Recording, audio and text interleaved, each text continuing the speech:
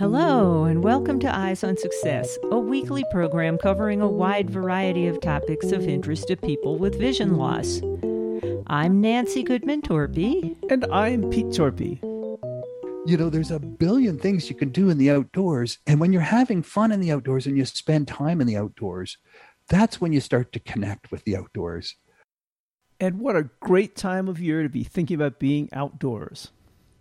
Lawrence Gunther is the host of the podcast Outdoors with Lawrence Gunther, which is a mix of interesting facts about our environment and outdoor activities and includes interviews with blind people who enjoy the outdoors.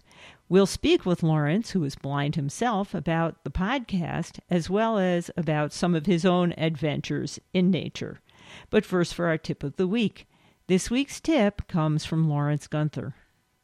I get a lot of emails through the blindfishingboat.com website from people who are losing their vision or family members of people who are losing their vision. And they say, hey, we want to set up my uncle, brother, sister, whatever, to go fishing. Can you recommend or can you pair them up with someone? And I always reply that a lot of people own a fishing boat and they're always looking for someone to take that extra seat in the boat to fish with. But you need to be able to hold your own a little bit in terms of how to fish. So you're not going to get a lot of return calls and invitations if you're going fishing with someone and expecting them to do it all for you. You really need to learn how to tie a knot, how to thread the line through the fishing rod and through the eye of the hook and do these things. Every angler can tie in their favorite knot in the dark. So learning how to tie these fishing knots, you only really need to learn one, like the improved clinch knot. So there's no reason why you can't do all these things, like put your own hooks and baits on and get your rod ready and learn to cast. You can do all this and practice all this in your backyard or in your home. Get good at that, get a fishing rod, and then you'll make a lifelong friend. I've met so many blind people that have lifelong friends with sighted people, and that's what they do together. They go fishing. Nice.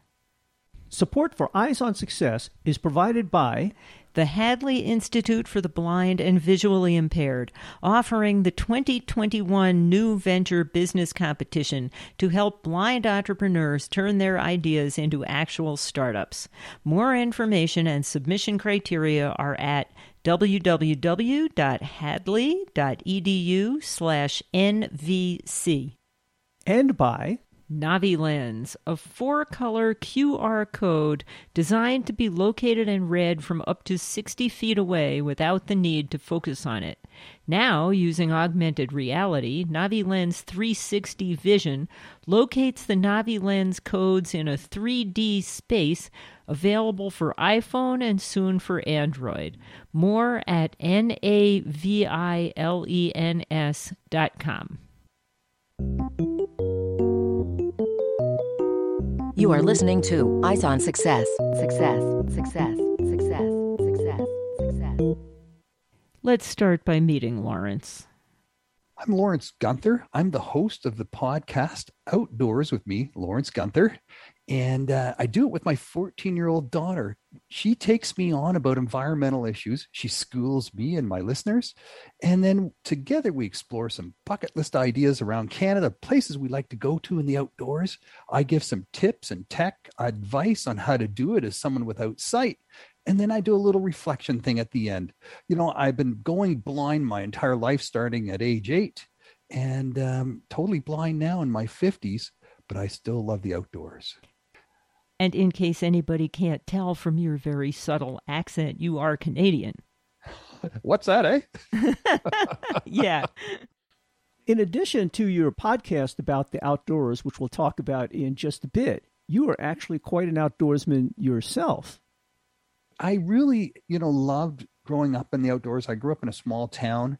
I was just missing my central vision, so I was able to do all the things my brothers did to a great extent, even though I was registered blind at age 8. And then, you go off to college, university in the city, and you start a family and you start a career. And some of that stuff sort of takes a second seat for a while. But then as my kids started growing up, I wanted to get them introduced to it. So we started camping and tent camping, RVing, and got convinced my wife to get a boat. Let us get. So now I have a few boats now, and yeah, just and got sponsored. Fish competitively, just really getting into it in a big way. And what is your career? I've been working in the government in various jobs. In the federal government here in Canada, I started off as a diplomat with our Foreign Service Department. And then I realized that, Canada is such a great place. There's not too many other countries I wanted to live. So then I did a whole bunch of stuff around technology and information technology for people with disabilities. And now I'm in agriculture, and I'm doing mainly around farm animal welfare. More policy than actually being out there with the animals. Yes. Yeah, exactly. I do the policy that has to do with setting standards on how farm animals should be treated. Good. Support for Eyes on Success is made possible in part by our corporate partners. Find out more about partnership opportunities by sending an email to hosts@eyesonsuccess.net. This week's focus topic is Lawrence Gunther's podcast, Outdoors with Lawrence Gunther, and some of his personal outdoors experiences, as well as some of our own.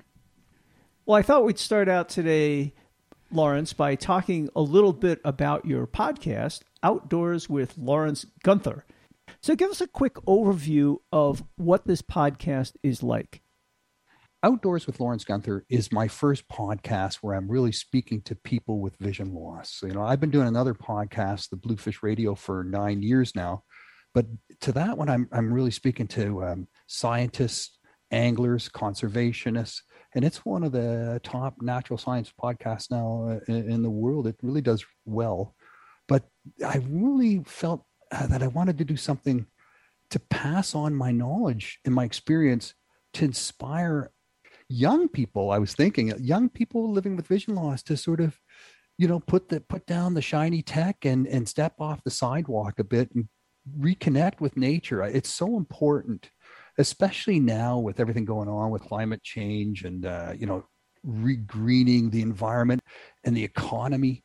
Nature needs a voice. And who better to give a voice to the voiceless than storytellers? And blind people have been storytellers for thousands of years. What I thought was particularly interesting and unique about your podcast was, although it is directed at people who are visually impaired, it isn't solely that. You seem to always start out with something very educational about the environment, where you and your daughter talk about some current events about the environment or teach something about the environment to people. And then you get into a section where you talk about some blind person doing something outdoors and something that you might not think of a blind person doing and how they might be able to do that. Every episode has a theme. And then you're right. Yeah, we start off with the big picture, the 10,000 foot level. And then we just did one on maple syrup, making maple syrup. So we start with trees and we talk about trees and how they're networked and how they depend on each other and how they communicate with each other. And it's all of this interesting tech stuff. And I know, I'm blind and I love knowledge like that, like real practical knowledge about how things work. And especially when it has to do with non-visual aspects of life. And there's so much about nature that's non-visual. People look at a tree and they just see a trunk and a bunch of branches and leaves. They don't realize the whole world of communication that's taking place in the earth through the roots, the wood wide web. That's all hidden, just like what's happening beneath the rivers and the lakes and the oceans. Like Canada, if you look at our three oceans and our lakes and rivers, we're 70% of Canada is pretty much water. And what's happening beneath there is mostly hidden. So it needs to be visualized. And who best to visualize than someone who does it all day long? Well, it's interesting. I think, as you point out, people who can't see do interpret the world very differently. Nancy and I walk through the woods a lot together, and I'm listening to the birds and saying, wow, what kind of bird is that? She looks up, all she sees is leaves. It's a very different experience for her walking through the woods. It is. And when people sit on their dock at their cottage or their deck and they're overlooking the water, or they're sitting on the beach. They're looking at the waves, they're looking at the sun and the clouds reflecting off the surface, but their visual dependence prevents them from seeing past that surface image of the beauty of their waterfront property or the vacation that they're on. By visualizing it, by not seeing that, I think you automatically go past that surface and you look with your mind what's beneath the surface. Are there sharks down there? Are there man eaters? But beyond that, like, how is it all existing? And I really believe that if people understood how much change we've inflicted on our aquatic and marine ecosystems, they would be freaked out, because we've changed those worlds so much through our actions. It used to be that we could toss stuff into the water and everyone said, out of sight, out of mind. It just washed away, disappeared. And that was fine for thousands and thousands of years when everything we had was, biodegradable. But that's not the case anymore. We're tossing stuff into our water that's totally not good. The other thing that's quite neat about your podcast is that it really integrates with a lot of the fun extracurricular activities that you talked about that you're involved in. And I think that's really nice, because you always interview someone who is blind and participates in some sport like ice skating or ice fishing, but you've done a lot of these yourself. In fact, you're quite a fisherman, I understand. Yeah. I started with this plastic boat thing. I love fishing, always have. And then when the GPS started talking, it gave me my ability to get back on the water and navigate on my own. And I put this boat together back in 2007 called the Blind Fishing Boat. And I had talking GPS, talking compasses, sonars, and detectors, and talking depth sounders. Anything I could get my hands on, I Velcroed onto that plastic boat with an electric motor. And as a blind person, I can legally drive that boat around.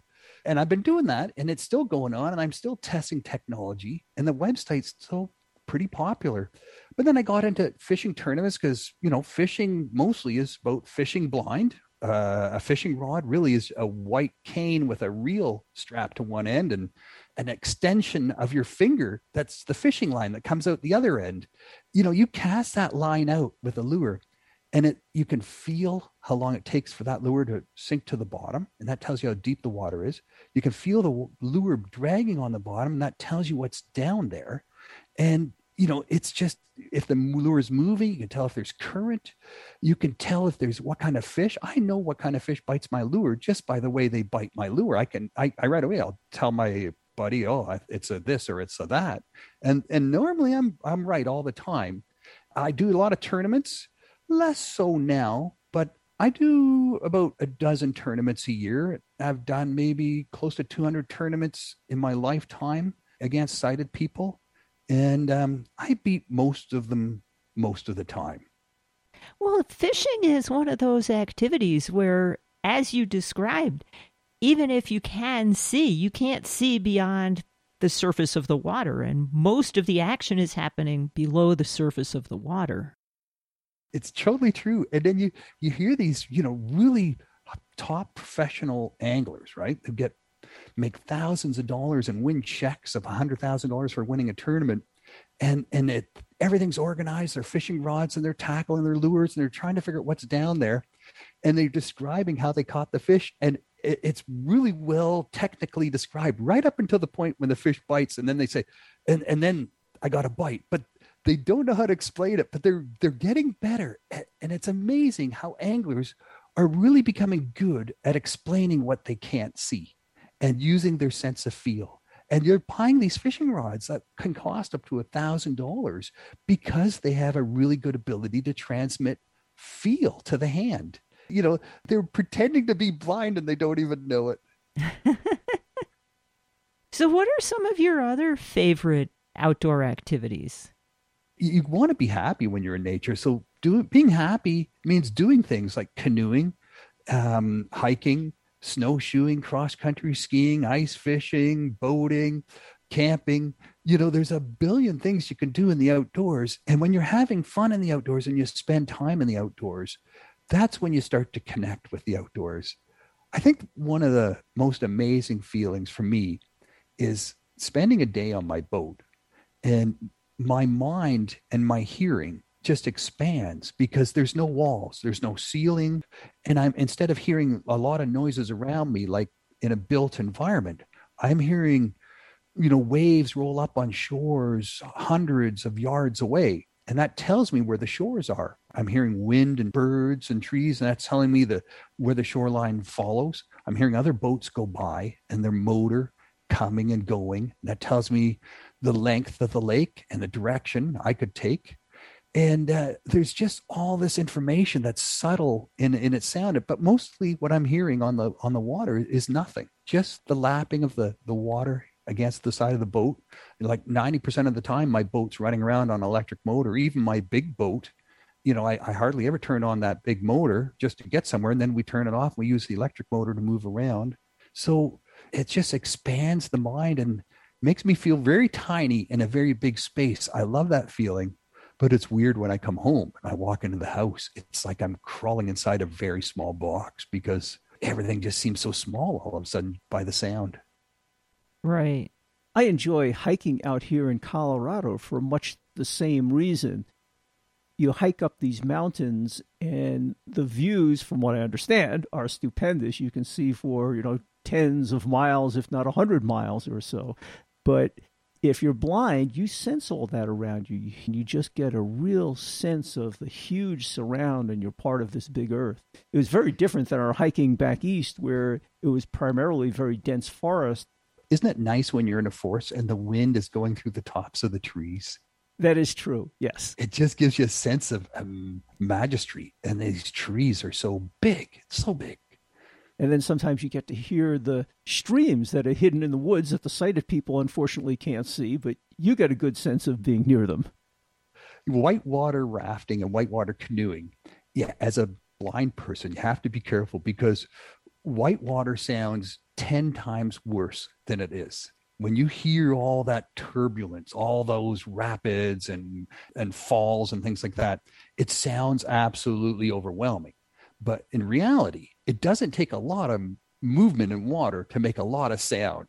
I'll tell you what, tip, never camp just above the rapids you're going to canoe the next morning because you won't sleep awake all night. You'll be thinking about the rapids and all that noise.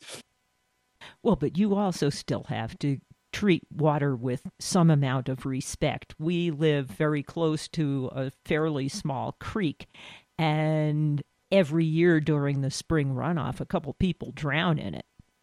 Yeah, fishing is probably one of the deadliest professions in the world in terms of losing your life. But that's mostly commercial fishing and boats that fish. But for sure, people fall through the ice in the winter, ice fishing.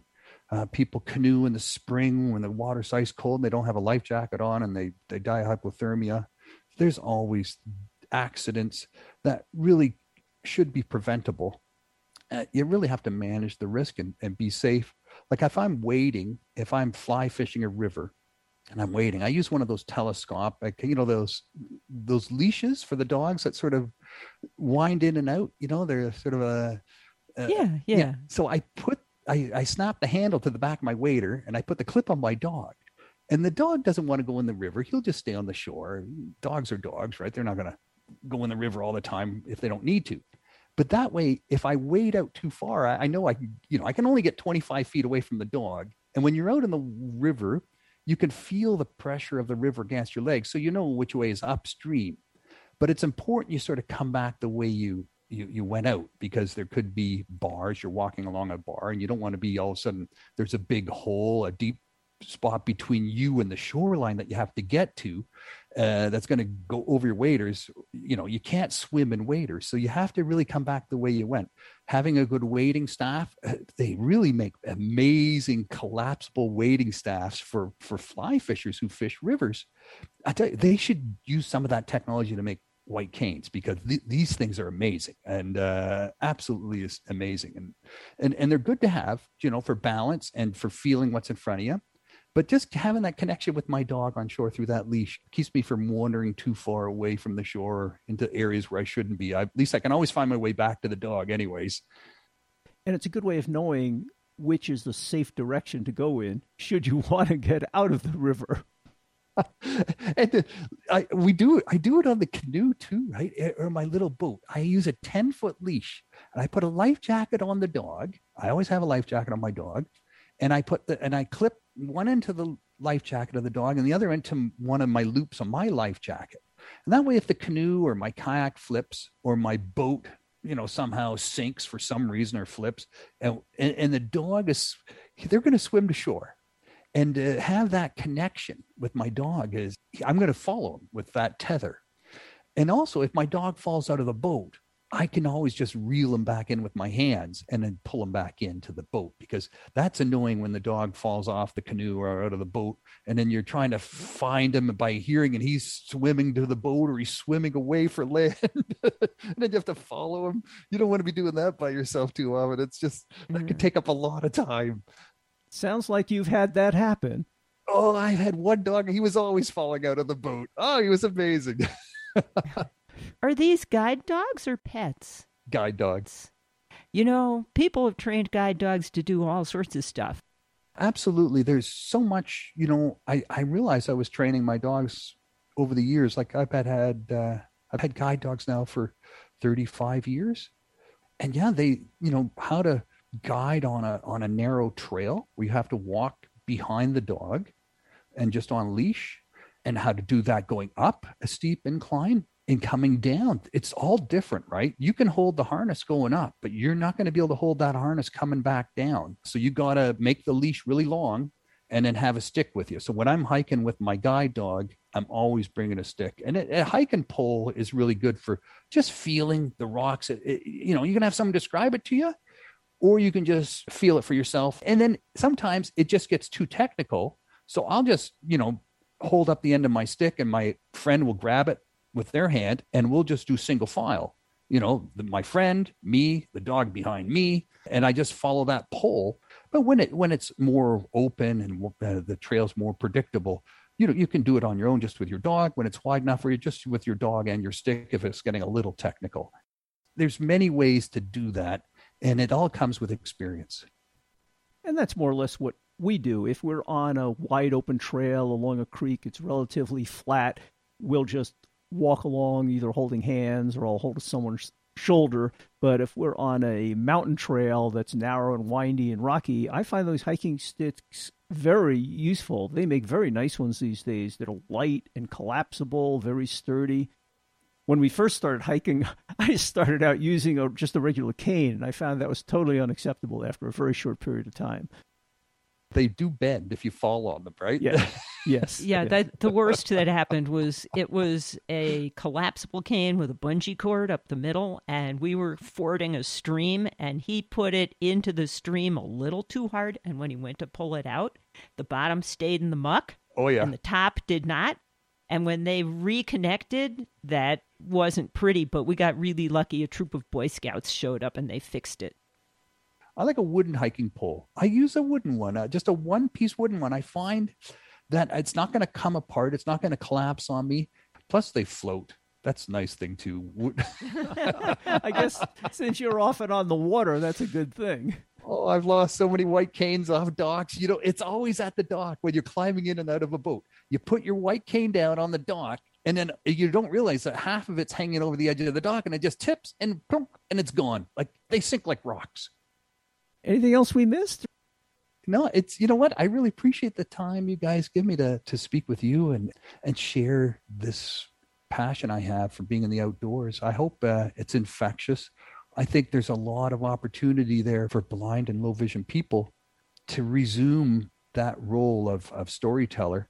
I learned myself when I was back in the late 1980s, I was spending time up in the Arctic, and I was asking Inuit and Native people who lived up there what they did with people with disabilities before white people came around, and like, how did they help, or what did they do with them? And they all kept saying, we never had disabled people. We never had handicapped people. And then it took me like weeks of talking to these people to finally realize that it was a language issue. To them, disability or handicap is a modern concept. And it's when people get a pension, a disability pension, because they can't work. But before that, One guy told me about his uncle who was blind, but he was the storyteller, and he was well provided for. You know, he never had to hunt. He had a family, he had children, because he was their internet, he was their magazine, he was their radio, he was their television. They never had any of that. So they counted on this blind guy to entertain them all the time, to tell stories. And the stories, of course, had values and morals and lessons to pass on to the children embedded in them as well. But the blind storyteller was a highly, highly prized individual in a lot of indigenous communities for many, many thousands of years. I think the bottom line is we all have certain limitations and we all have certain special abilities also. And you just have to balance those and use them to your best advantage. Yeah, and you know, there's so much language about blindness in popular media, songs, poetry, even the Bible, and none of it's positive, right? It's always like a negative thing. I think it's up to us to try to find ways to articulate blindness as a positive thing and to define that and embrace it. You are listening to Eyes on Success. Success, success, success, success, success. Now for this week's final item, how to learn more about Lawrence Gunther, how to find his podcast, and how to contact him directly. Lawrence, if people would like to listen to your wonderful podcast with you and your daughter, where can they find that? It's on all the podcast providers. If you just ask your smart speaker for Outdoors with Lawrence Gunther, or Apple Podcast has it, or all the other ones as well.